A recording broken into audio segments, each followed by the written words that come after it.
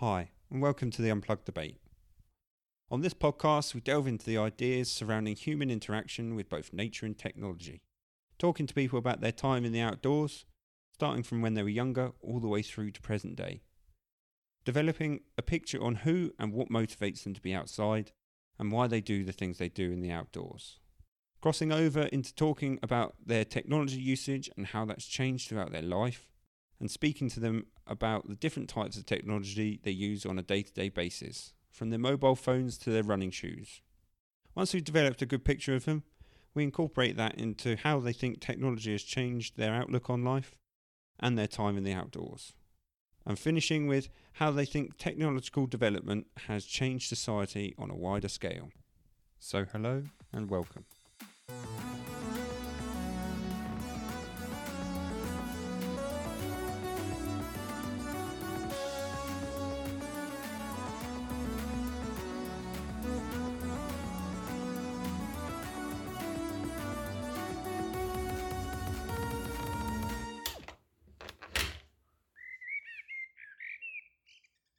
On today's podcast, we have Stephen Howell. Steve has a PhD in biochemistry and molecular biology. Post graduating his doctorate, he went off to Canada.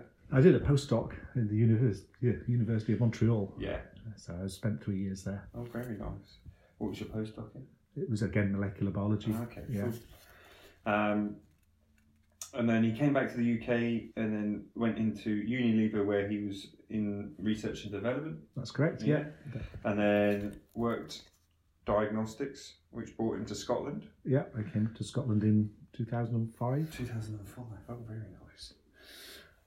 And then you set up your own business, helping companies to enter the market and be successful in healthcare. That's right, yeah. Cool.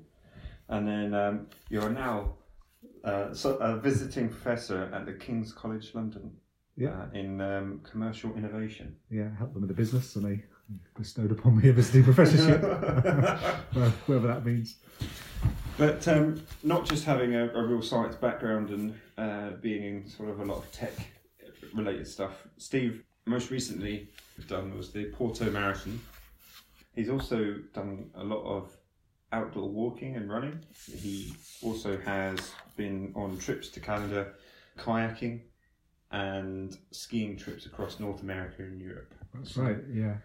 A person that's really done a lot in tech and a lot in the outdoors, really. A bit of both, yeah. Healthcare and a bit of outdoor stuff. Yeah. So yeah, I enjoy being outside. Well, I mean, to start with, we'll start with the first section and we'll get on to the outdoor bit. You've done a lot in the outdoors. What sort of first interested you in that? Because you were born in Yorkshire. Yeah. No, I was actually born in Germany. Oh, Germany. Yeah, my dad was in the army. Oh, okay. So, but what really got me into the outdoors, we came back to the UK when I was about 10 years old. Yeah. So we used to have trips up to Scotland. Oh, right, nice. Into this area here, into Perthshire. And always loved being on the family holiday, coming up for a week, and we'd be in the back of the larder, the car. My dad had a larder, and we'd drive around the lochs in Scotland. We'd have picnics, and just fell in love with the hills, and really just enjoyed being out, playing by the rivers and doing what you do when you're young and a kid. Yeah. And that's really just what got me into it. Okay, so was it your dad then that sort of got you into it? Because obviously if he brought you up here and stuff... Yeah, I suppose he did. He played a big part of that. Yeah. We used to go out, and one of the things we used to go, if we went to the seaside and things like that, we'd go crabbing in pools and actually just looking in to see what was, when the tide had gone out, what had been left behind in the rock pools. Yeah. So just that, I suppose, early age got me into that whole nature bit. I suppose it helped me with the science that I ended up doing. Yeah. Well, what did your dad do in the military? He was in the Royal Engineers. Ah, okay. So he was. He did a few tours of Northern Ireland in the 70s, and then ended up leaving when he'd done his time and came back. And so you spent a lot of time up here. You obviously moved to Scotland as well. What do you think that was one of the impetuses? It was, yeah. I mean, when I had a chance to come up to Scotland, so I was working for an American company, and at the time we were looking to do set up a business. And we were looking to get some, if you like, local money, government money to help make the business setup easier. And we were looking at Wales, France, and Scotland, because each of those regions had development grants to help companies. Okay. And obviously, I'd been to Scotland as a young boy and thought this would be a great place to come back to and set up a business. So got the chance to influence where that was and came to set the business up in Stirling. Oh, very nice. So just back to so obviously you're saying that going through rock pools and that sort of thing. What was your favourite thing to do in the outdoors when you were younger then? I was just playing around in streams. Yeah. I mean, we didn't have, you made your own fun up, didn't you? I suppose in the 70s and 80s before the internet. I mean, it's totally before the internet was all this. But I do remember. So when we used to do the trips up to Scotland, my dad he was in the AA. Yeah. And every year the AA published a book, which was the map, a hardback book with a map. Yeah. And at the back of that was all sorts of things about the British Isles, about the wildlife, the tree species. So half the book was this thing about the wildlife and nature in the British Isles. I always remember reading it. Yeah. And then when we were doing the trips, Dad used to have a little pencil, like a pen with a little wheel on the end, and he used to plan his route because he used to drive. Mum used to read the notes. So he'd get the little pen. He'd go up the A1 with his little pen on the map, and he'd record how far it was to this next junction to turn off. Yeah. And he used to write all the notes down by measuring it on the map, and then telling Mum, turn off on this junction, go this way, and he'd plan his route up to Scotland that way. And that's my first experience on when I was 10 years old, Dad planning his route. That's awesome. I mean, I remember those pens. Yeah, my gran had one. Yeah, and it was like this little bar went up in the pen, and you could read it off like it's 5 miles, or is it 7 miles, something like that. Yeah. That's quite interesting that you have certainly like pre-internet and pre-Google. Yeah. Right. That's how you would do it. Is plan your trips by planning it where the junction was, writing notes down, and making sure you knew where you were going. So and as you so obviously that was your dad's influence, and that was where you would have been sort of pre-teenage years, and about that. Like running around in streams and like getting muddy and dirty and things like that. It's a real contrast from the people that I've been interviewing at the moment, because most of them are my contemporaries. Okay, so they've grown up in the technology age rather than before. Anyone in my generation, we're just in that cusp of pre-technology or pre-internet being readily available to like now being readily available, where we have Google and phones and all that sort of stuff. Well, I mean, the internet was really coming in when it was probably I first recognised it in the early 90s, or became aware of it in the early 90s when we were over in Canada. So, I mean, when I wrote my PhD, I think it was the very first word processor that was out there. Yeah. The person before me in the same lab had written this on a typewriter with the carbon paper in to make copies. Yeah. And mine, I'd used a very primitive Mac editor. Yeah. And I remember at the time it didn't have alphas and betas on the scripts. So you got a letter set, and you used to have to then, when you got the page printed off, you'd get your letter set thing, and you'd highlight and these transfers, and you'd rub them on the alphas and betas into the chemical equations and things like that. So you had to do that for 6 copies on 200 pages. It took a long time. And there was no automatic page numbering. You had to number this one. You had to number your own pages. So you started off and writing all the page numbers out. But we were just on the cusp of the internet then, when things were starting to get interesting. Oh, definitely. So just just to carry on with the outdoor thing. So when you hit your teenage years, did that sort of start to peter off because you were starting to head towards your? Yeah, it probably did actually, Craig. Yeah. About it. I mean, I played football for the school and things, so I ended up. My outdoors were more football, sports. Yeah. I didn't do much running then. Ended up studying. Yeah. Yeah, so I was doing A-levels and things, and then going to university. Did some outdoors in university. That's probably when it picked back up again. Yeah. That would be, I did kayaking, joined the kayaking club, and remember kayaking down the rivers in Guildford and things like that. So I got back into it then. Yeah. So was that when you went to university, or was that? Yeah, that was when I went to university to my first degree in Guildford. And so, I mean, you could say that the kayaking sort of carried on throughout your life. It does, yeah. I've always enjoyed being on water. We've got a kayak under the tree outside here. Yeah, I saw that. It's a nice little. That's the Canadian canoe. That's the Canadian canoe. Yeah. Did you actually get out on it much, or? When we first got it, I did. Was out a couple of times. It's quite heavy to get down to the loch side. Yeah. But yeah, probably a couple of times a year. All right, that's not too bad. Yeah. Yeah. Okay. Well, we started to touch on it, and we'll move away from the outdoor stuff, seeing as we've sort of reached up to the point where you went to uni. So we'll talk a bit about your businesses actually, because we're sitting in your office at the moment, and I asked when we walked in all the pictures up from the wall, and they're all your companies and things like that. So just give us a little bit about your company itself before we talk about those ones. Yeah, sure. So 2006, I set up a business called Innova Partnerships. Yeah. What we do is there's a group of about 6 or 8 of us at any one time involved in the business, and we help companies be successful in science and healthcare. Mm-hmm. So we've got we do like consultancy work. We help them raise finance if they're needing finance. We help them get their products to market. Give them advice. We've been the people in my business have had a lot of experience in helping early stage businesses. So we typically work with businesses up to about 30 to 50 people. Oh, right. That's the typical size of business, and they can be doing all sorts. So some of the businesses we help are on the wall. So there's probably one good one is Relay Med, which is a business that was set up with a good friend of mine over in Florida. Okay. And someone I'd known for about 10, 12 years. And he was looking to get, when you have medical devices and you get an answer, so you get a diagnostic and you get a result, in the US, they have what they call an electronic patient record. Mm-hmm. And the data of your own personal data is on your electronic patient record, but not all the diagnostics are connected to it. Okay. So what this company's done, and what we did with this business, is help set up a tech team in Edinburgh. Yeah.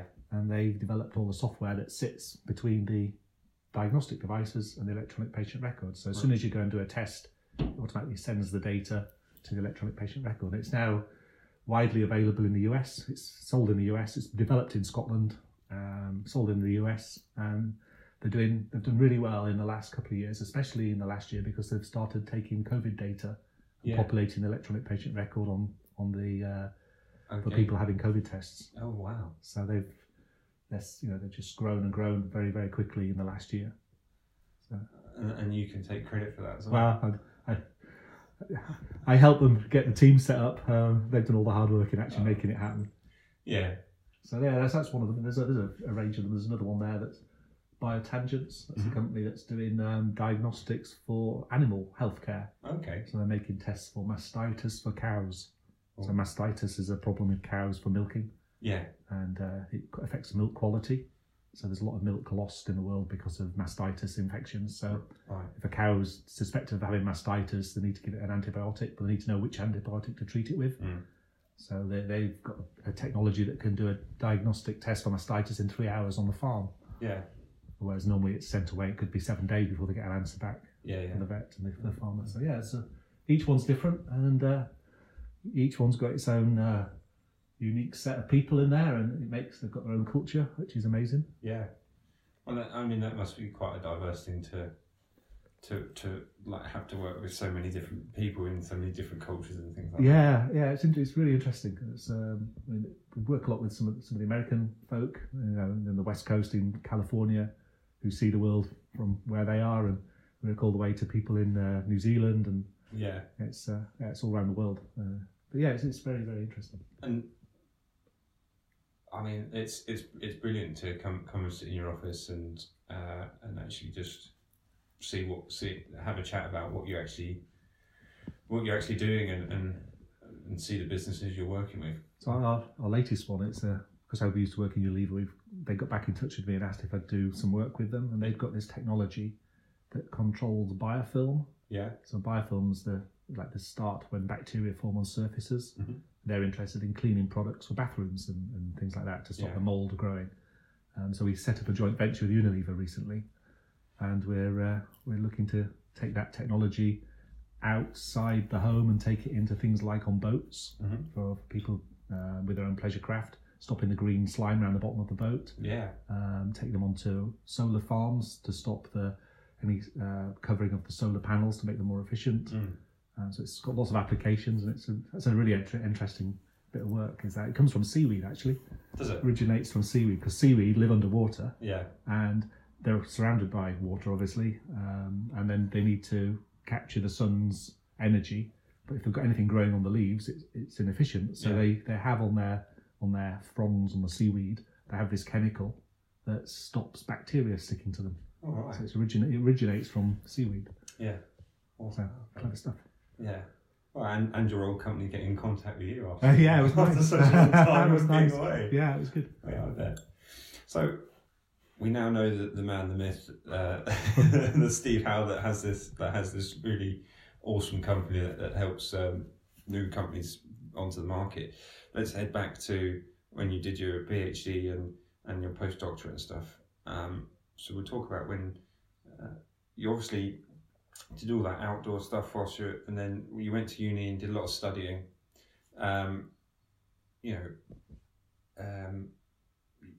You would have done your undergrad, you would have done your masters, and then you moved on to your PhD, and then that would be the last little bit. So while you're at university studying this, did you ever think that you would be like this person? No, you never do. I never had a grand plan for my life. No. It's one of those things that you find the bits you enjoy doing, and you do more of it, and then you end up doing the bits. Well, that's what I've done. I've just focused on the bits I enjoy doing, and anything I didn't enjoy, I was like, oh, that's not for me, and moved on. Yeah. So you said you kept up. So you did the kayaking whilst you were at uni and stuff like that. Yeah. I first started kayaking in the University of Surrey in Guildford. Mm-hmm. So we joined that was actually a kayak rather than a Canadian canoe. Yeah. So I learned to do the Pilata roll and all that stuff underwater, and get back up when you're upside down. Yeah. Did all the safety stuff, and then we did a few treks down the rivers, and that stuck with me. And then that was in the late 80s, early 90s, and then when I finished my degree and went to do a PhD in Leeds, lost it then in Leeds because we were in a city, and then got the chance then to go to Canada to do a postdoc. Spent 3 years in Canada, and fantastic. It was like Scotland on steroids. It was we're in the Laurentian Mountains, just an hour away from skiing. So carried on canoeing, but moved towards a Canadian canoe then. Yeah. And we used to do annual treks into the wilderness with the lab. So we'd take 4 canoes and 8 people, 2 people a canoe with each had their own tents and supplies. We'd plan a route. And again, this was just before the internet was coming in, so you could get a little bit of information on the internet. It was about the first time email was being sent around that point as well. Right. And then we used to plan our trips and go into the mountains, about 2 days, about a day travelling, and then another day like kayaking away from where we were, and then doing a big loop around all different river systems and lakes. Yeah. In the wilds, with bear prints on the beaches where we were camping, and it was amazing. Really good times. I mean, you say that Canada was it's Scotland on steroids, and you've got bear prints and things like that. That and it's pre-emails or just as it was coming in the cusp. I mean, how does that compare to nowadays? If you were to go and do one of those trips now, how do you think it would compared to, because you've got that experience of sort of pre-internet? Yeah, it's interesting because I think at the time you'd sit around the campfire, you'd talk because you didn't have a Wi-Fi connection. You'd be sat around the campfire at night, toasting marshmallows and having a bit of food, and you just chat and you'd see the sunset. You'd be so in touch with nature because you'd hear the loons calling across the lake. There were no other distractions other than the people you're with. I think nowadays, especially with getting, you can get 4G signals in the wildest places, can't you? And people are very connected. So it takes a lot of discipline, I think, at the moment to not be with your mobile device and connected phone. Yeah. So it's got its pros and cons. You're constantly barraged with information, or can easily access information. So it's got its pluses and minuses. But it seemed a simpler time. That sounds stupid, but it seemed a simpler time. There's no other distractions than what you were doing. So the memories of them are very, very vivid. Yeah. I can still see the sunset over one of the lakes when we camped with the campfire, because it was a violet blue sky and amazing colours, but you're there in the moment. You're living it. Yeah. You're not having a ping on a text or a WhatsApp message come through and getting you distracted. Well, there was a study that run by the post office that dubbed the fear of not having your phone now as nomophobia. Oh right, okay. So it's an actual thing. It's a thing. But it's really interesting for you to say that you have that vivid memory of just sitting there and being present in the moment. Yeah. Whereas nowadays there's so much input you can have, and people would be sitting there taking pictures of the sunset and things like that rather than watching it directly. Yeah. So I mean, if we put that into the mix, if you were to go out and do that now, do you think you'd have your technology with you? Yeah, I would. I mean, I would have my phone. I'd have my tracking watch. You'd be constantly worried about charge, because that's the other thing you need to think about. And I do a bit of skiing and things. So when I go skiing, you're out for the day, you're tracking yourself. You constantly worried about phone charge dropping or things like that. So you have I suppose you have a different set of thinking to do when you've got your technology with you, but it's improved things in so many ways. It then comes down to you as how disciplined you are as to how you want to use it. Yeah. I mean, I'm not saying it's a bad thing at all. It's a great thing to have technology because it eases everything you do. You're so well connected with anyone you want to be. Yeah. You can record it, like you say. You can take sunset pictures, or you can do voice recordings, do videos. Do videos of stuff. So, I mean, I've got a limited set of photographs from my trips in Canada because we had a camera and we took film and so there's some old photographs that I've somewhere in the house. It'd be great to digitize them so I can have them on my phone, but they're somewhere in the house somewhere. But my personal feeling is that it's nicer to have those memories than to have the pictures of it. Yeah. I know it's a film and things like that, but have you ever seen the life of the Secret Life of Walter Mitty with Ben Stiller? No.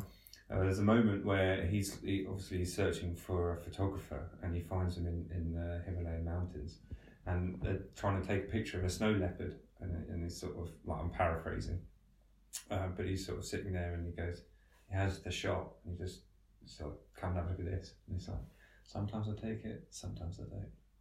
It's just to have the moment. Wow, yeah, very powerful. I like that. I like that a lot. Yeah, because it's just sort of like, no, you don't have to. Yeah, you can just sit down and enjoy it. Yeah. So I think that's a lot of what I take from what you're saying there is that you could sit there and enjoy the moment, and you weren't worried about the outside world because the outside world can be in a small device in your hand or in your pocket. So, I mean, with what we've just been talking about there, what sort of technology do you use? Yeah, so at the moment I've got a Garmin tracking watch, a Phoenix 5 that I got for them doing the marathon. Battery life's amazing, it's great, I don't have to worry about that. So I did think of the iPhone or the iWatch, but that concerns me about the battery life on that, having to charge it every day. So this is great, I just don't have to worry about the charge. So it does GPS tracking, links to an app, so I can see where I've been, so press a trail run or whatever, and you can then download the app afterwards and see where you've been, get all the stats. I love stats, so I love being able to measure how I'm doing. So I specifically bought it to run the marathon with, and to train, and it's great. It's got I'm a big convert to Garmin, as you can tell. I suppose. It's the only one I've really used. I mean, but they've got trainers built into the app. Right. So I've got at the moment I'm using a training method called the Jeff Galloway run method. Okay. So I've used all three of their trainers on there and in different programs for like 12 weeks. Yeah. So this one I'm just aiming to do my own little 10k run at the end of May. Oh right, nice. So but yeah, it's a Garmin Phoenix 5. Battery life lasts about 5 days to a week. You can get one. There's a Phoenix 6 out now. Yeah. They're not cheap though, that's the thing. I think it's the £400 or £500, something like that. And it links to the Garmin app. It links to Strava. I use a bit of Strava, which is interesting. So I'm not an expert on Strava, but with the community, it's very community based. Is Strava, so you can, if you've ever used something like that, you can set running points and you can have challenges. So you can see the top 10 people who've ran that route and the time they've done, and you can look at your personal bests. Yeah, things like that. Yeah, I use Strava a little bit myself as well. Right. So I know the ins and outs, but I don't have the premium account, so I can't set those sort of goals and things like that. And because Strava itself you can use as a training guide as well. Yes, you can. Yeah. So, yeah. I mean, I'm a polar man. So right. Yeah. So one of my first trackers was a polar watch. Yeah. Years ago. I think at the time though the graphics weren't great. It was when they first started coming out, and it did. You could follow a trail of breadcrumbs where you'd been. Mm-hmm. Well, I mean, they're all. But that shows you that. They're all very much the same, aren't they? These days, you all do the same features, and you can get mini maps on them and things. Well, mine's a bit lower in the price range than yours. Yeah, well, this doesn't do maps of. I was looking at the latest one. I'm thinking I'm not spending that much on a watch. But yeah, and I use that. It's connected to my iPhone, and so I know if I take anything with me, I'm always with my watch and my iPhone. Yeah. But I mean, sitting here, you've got your iPad in front of you as well, and obviously for your business, you'll have a lot of technology because you do conference calling. Yeah. I suppose in the last year we've used a lot of Zoom, a lot of Teams, different tech. So the office is set up for doing calls. Yeah, a lot of people are these days, but. Looking at that, we're sitting in quite a modern room as well. You really went to town on how you use your watch for training and things like that, and you used it specifically for training for your marathon. Mm-hmm. That's what I was writing down when I looked away. It was sort of like, well, how do you think you would have trained for that if it was back in the 90s? Yeah. Great question. I think there's so much information now available, isn't there, on performance, and it's a borderline between mass sport and the health industry. Where does the line cross? Because a lot of what I do in my business is all about helping people live longer through diagnostics or therapeutics and things. And when you get to the activity market, then it's where the tech crosses, and it's really interesting because the amount of studies you've got now on how to train and what level heart rate you need to be training at for doing different things. There's so much info there that there can be training guides that you can download and just follow. Whereas I think in the past you relied on experience and teaching from one-on-one coaching or groups, clubs, things like that. And that was that knowledge passed down into the club. And that's why you had the personal trainers have come from that era, and then they've combined that with tech. Yeah. So in the past, it was all about working with people and learning from people rather than learning through the technology interface. That's interesting because obviously I'm an adventure educationist, but I also have a sports science background as well. So you talking about all that sort of stuff there's sports science exploded basically in the early 2000s.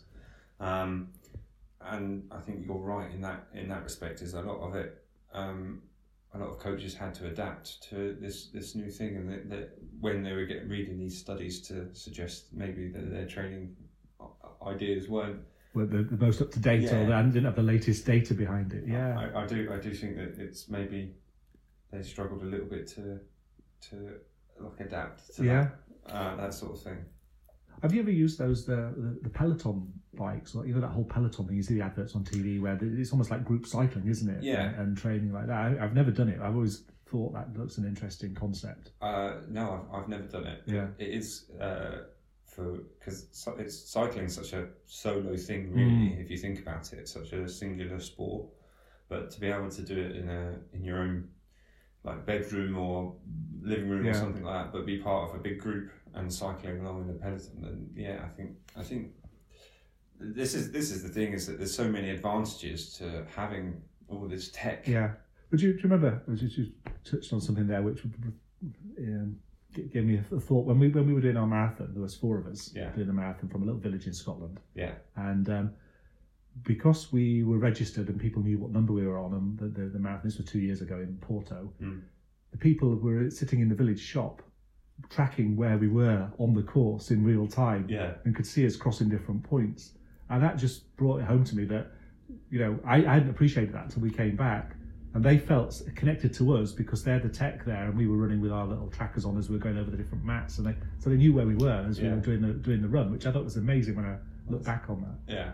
It's almost like on the watch, on the Garmin watch. I can set when I go out for a run, I can set live track, so my wife can then see on a website where I actually am at any one point in time. That's insane. So she's used it a couple of times, but it's you can just go press live track and off you go, and if you don't move for a while, you can probably send down the emergency services. But then they also know exactly where you are as well. Yeah. That's nuts. It is, isn't it? Yeah.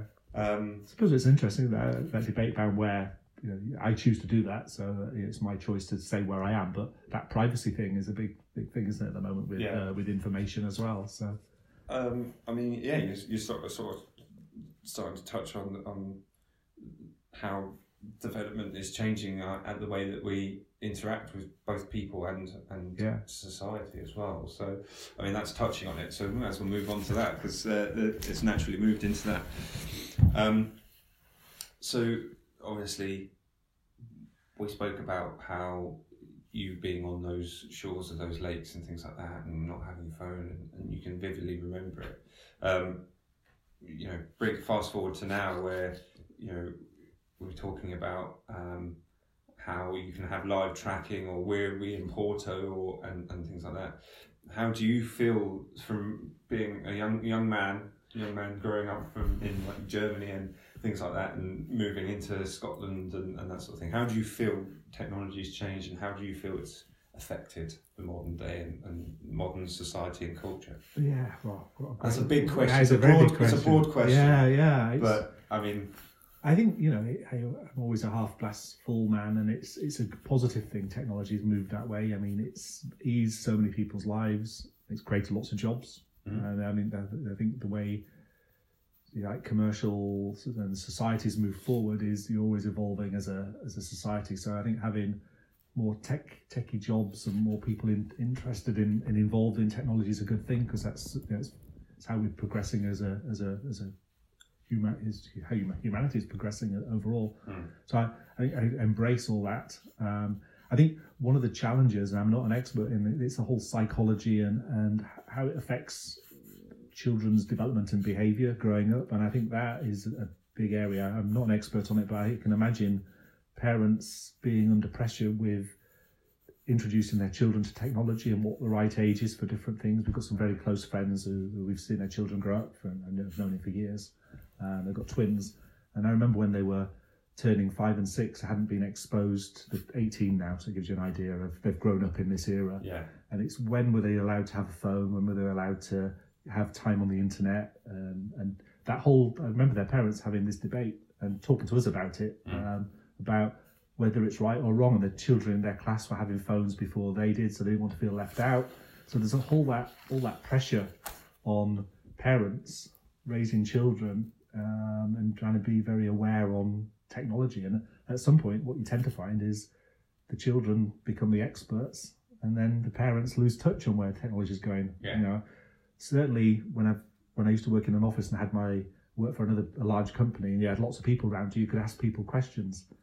Now you've got Alexa, a voice assistant, and that's how you end up asking questions you don't know. You normally turn to your colleagues and say, how do you do this in Word or whatever, and how do you do that? And they tell you because they've learned from their kids and things.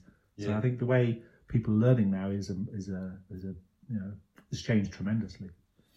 I think that, we in our little conversation beforehand, you're sort of like trying to get your headphones sorted. Like, yeah, exactly. Craig, where's the microphone on this?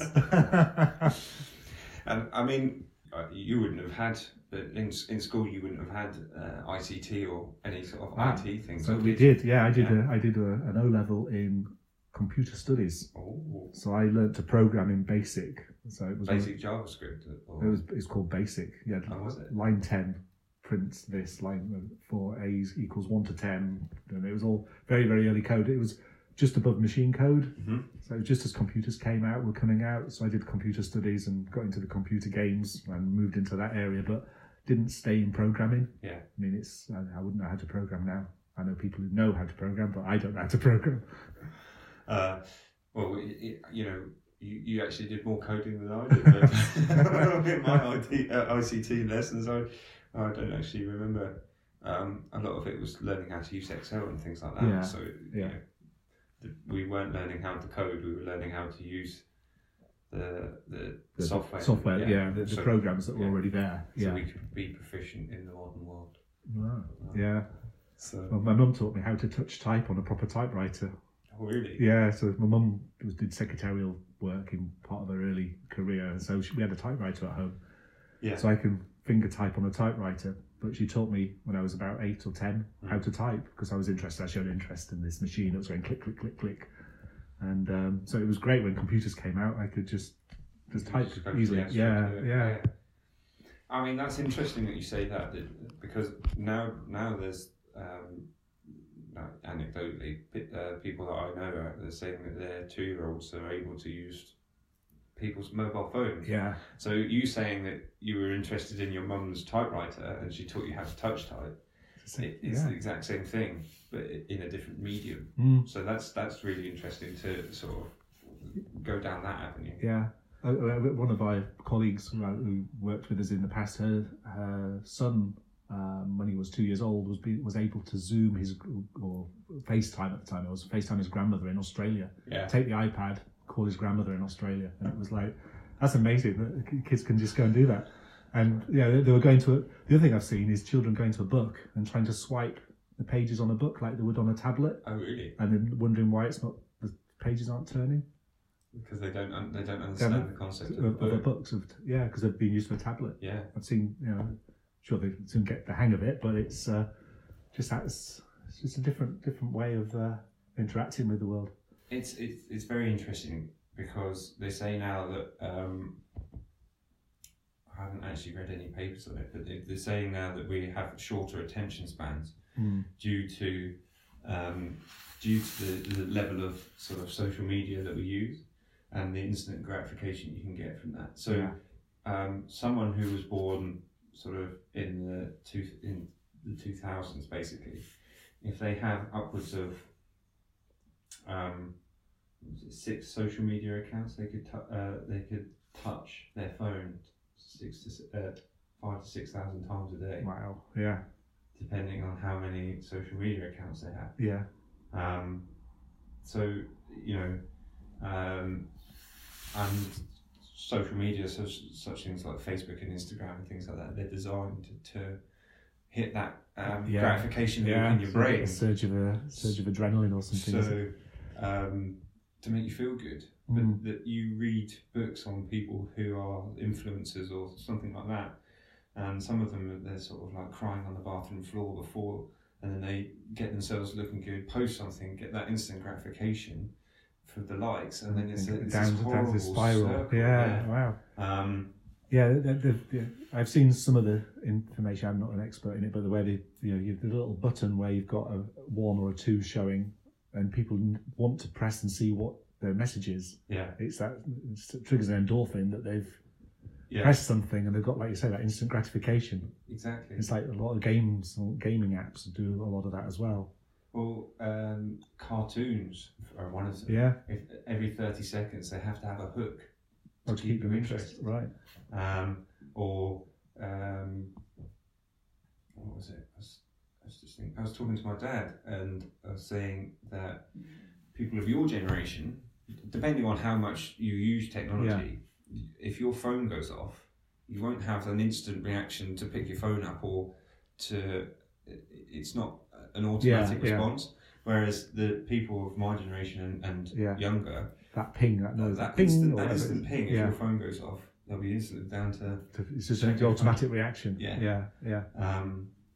I haven't worked out what your automatic reactions would be for certain things. But it's interesting. Just then, I was looking at my iPad. I've got a few notes on it, and I noticed somebody had come up with an email to come. I knew who it's from, and it's like, so that distracted me while I was just talking here. Yeah. And I should have turned the setting off on that, but we're surrounded by distraction all the time these days, aren't we? I mean, how's your usage changed since obviously Canada and that sort of thing, and setting up your own business? Pre-business, what was your usage like, and post-business? It's hugely different. I mean, now I'm probably on my phone, iPad, or on the internet. I'd hate to think I'm going to say 10 hours a day, something like that, because I mean we're in lockdown as well. So it's but even before lockdown, I suppose now before lockdown it was more personal meetings. Mm-hmm. So now what's happened is I'm the way to keep in touch right now is through the internet and through. So it's nothing.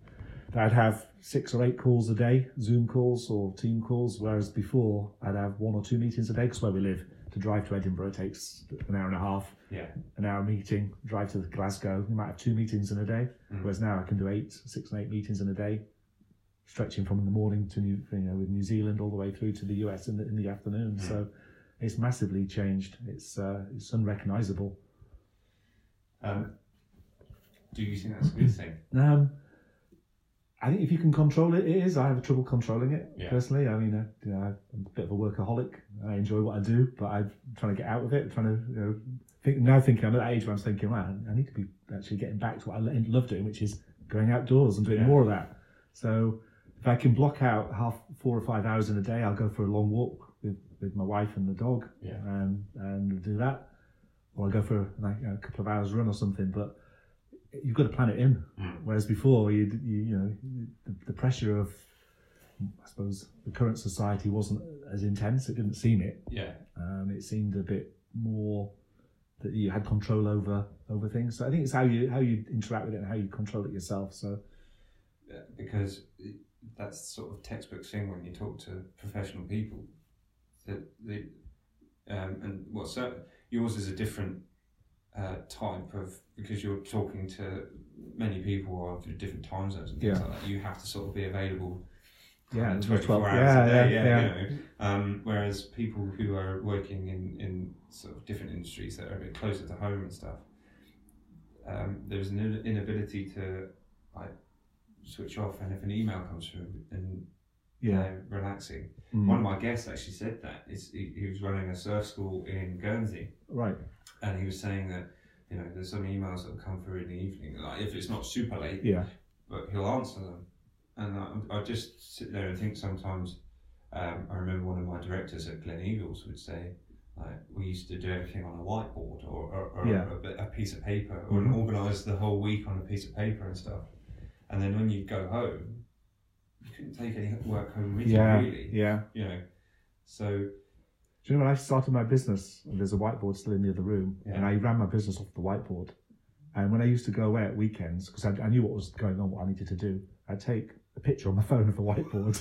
So I'd go away for like a weekend trip, and so I'd have it always there, so I knew what I was doing, and there's better tools than using that. But that's how I worked, because I suppose that transition between, that's how I used to do it, growing up and being in universities, everything with science is a whiteboard. You have an idea, you write it on the whiteboard. So I've still got the whiteboard there, and my chairman of my business always mocks me and says, "You're still running the company from the whiteboard." But it's strange how I used to take a photograph of the whiteboard because it had everything on it in one place. I used to take it, and it reminded me of what was going on, because the business has lots of complex businesses and lots of things going on in different areas. So it's got less now, I must say. It's got less, but I still use it. It's still there. It's still the way you process. Yeah. So I've got an idea and I want to put it down. I put it on the whiteboard and it's there. So it's right in front of the desk. I know what's going on. Yeah. I mean, as the technology's changed, have you noticed, sort of, because obviously you employ people as well, how in the younger employees and things like that, do they use less paper? Are they it's all on apps and on phones and on tablets. Whereas I haven't made that transition. I find it, I'd much rather sit down and read it on a piece of paper than I would on a screen. That's how, I suppose that's the era I was brought up in. And I still can't read academic papers on a PC. I have to print them off so you can scribble on them as well. But, I know there are tools out there to do that, and you can write on PDFs and things like that, and save them as notes on. But I just haven't got around to doing that. And I mean, so you say that you have to plan your day a little bit more just so you can get outdoors and do the things that you enjoy as well. That's quite interesting. Because your technology is so readily available, but also you've got to talk around the world. One of my last sort of questions is that I ask people is, if you could, doesn't matter where, be completely off grid, so no technology, no electricity, be completely off grid for a year, would you take it? And Wow. And where would you do it? Wow. Great question. You know, it reminded me, I haven't talked about it, we did a bit of sailing. Yeah. And I was off grid for 5 days. Yeah. A friend had a boat down in Florida, and we sailed across to the Bahamas, and we did a 15-day trip around the Bahamas. I'd never sailed before. It was a brilliant experience, but 5 days without off grid, and then we got to a little island called Spanish Key, which had internet after 5 days. And I remember, and the internet was really, really slow. Yeah. And I remember thinking, because I yearned that getting in touch with what was going on. Yeah. But those 5 days being without tech was amazing. It was great. You just felt, you got back to who you were and talked about just having a chat, a bit like going back to the times around the campfire in Canada. Would I do it for a year? I'd like to have retired and done it for a year. Yeah. I think to do it right now would be a real challenge. But yeah, it'd be a great thing to do. I think come back to me in a few years when I've retired. That's the thing is I get different answers from different people. Yeah. The people that I did on my course, most of them have instantly gone, yes, definitely would do it. And then people, there was one of my mates who said no, he wouldn't do it because he kind of did it when we went out to Norway. Yeah. But he couldn't see, like, he wants to be connected. And I would do it once I've retired. Yeah. I think I'm probably trying to have a plan as to how to get to retirement. But it's that balance between enjoying what you do and doing it, for either the money or to live. And everyone has to find that own balance. And I think we've become very materialistic in the world. And I think just stripping it right back to nature and sitting around a campfire in the middle of nowhere. Yeah. Just looking at the beauty of what's out there. It's incredible. Oh, that's why I ask it. Yeah. Just have the thought process of is that possible? Could I do that? Yeah. Obviously, with the amount of stuff that's going on in your life, probably not. Yeah, I think at this moment in time it would be difficult to do. I think in 3 or 4 years' time, I'd love to give that a go and do something similar to that. I always wanted to travel around the world and take the whole, take a year and just. One of the thoughts was, I suppose it's linked to technology, was following the Grand Prix circuit around the world. So you get to see the world, go to a Grand Prix race each time, and then travel the world by visiting all the major cities where they're doing the Grand Prix, and then in between, if you're in Australia, going and having a look in Australia or wherever. And so that's one of my thoughts. I wouldn't be in the middle of nowhere, but I'd still be connected. But to see the world in a year would be a great thing to do. Yeah, definitely. I mean, that would still be connected. It would, it would be what you described. I mean, do you remember those early programs? Was it Ben Fogel did a few, didn't he? He was on Tarrant for a while, for a year. Was it a year or built a series around him, and he obviously thrived in that environment and enjoyed it. Was it Ben Fogel? There was someone who was going around and videoing people that were trying to live off the grid. So there is a movement at the moment where people are starting to build their houses that aren't attached to technology, aren't attached to electricity, aren't attached to mains waters and things like that. So there are people that are doing that, and they were interviewing some people, and basically this guy with his, I think it was his girlfriend or his wife, but he had kids from a different relationship. He would come out of the wilderness, go to his car, switch his car on, so he could then charge a phone so he could FaceTime his children. Right. So whilst he's out there, it's completely off the grid, and they would use a sauna. I think they were up in Sweden somewhere, and then they would use a sauna and all that sort of stuff to clean and so it's really interesting. That's why I ask. Yeah. It just depends on people's reactions. So, but yeah. Well, I think we covered quite a lot in that, Steve. Thank you very much. It's good. I enjoyed the chat there, Craig. Yeah. Well, thank you very much for being part of the podcast. No, we'll look forward to listening to it in the future. Well, yeah.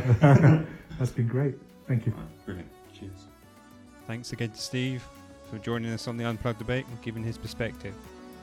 Next week on the Unplugged Debate, we have Bea Dawkins giving her perspective. So until then, thanks for listening.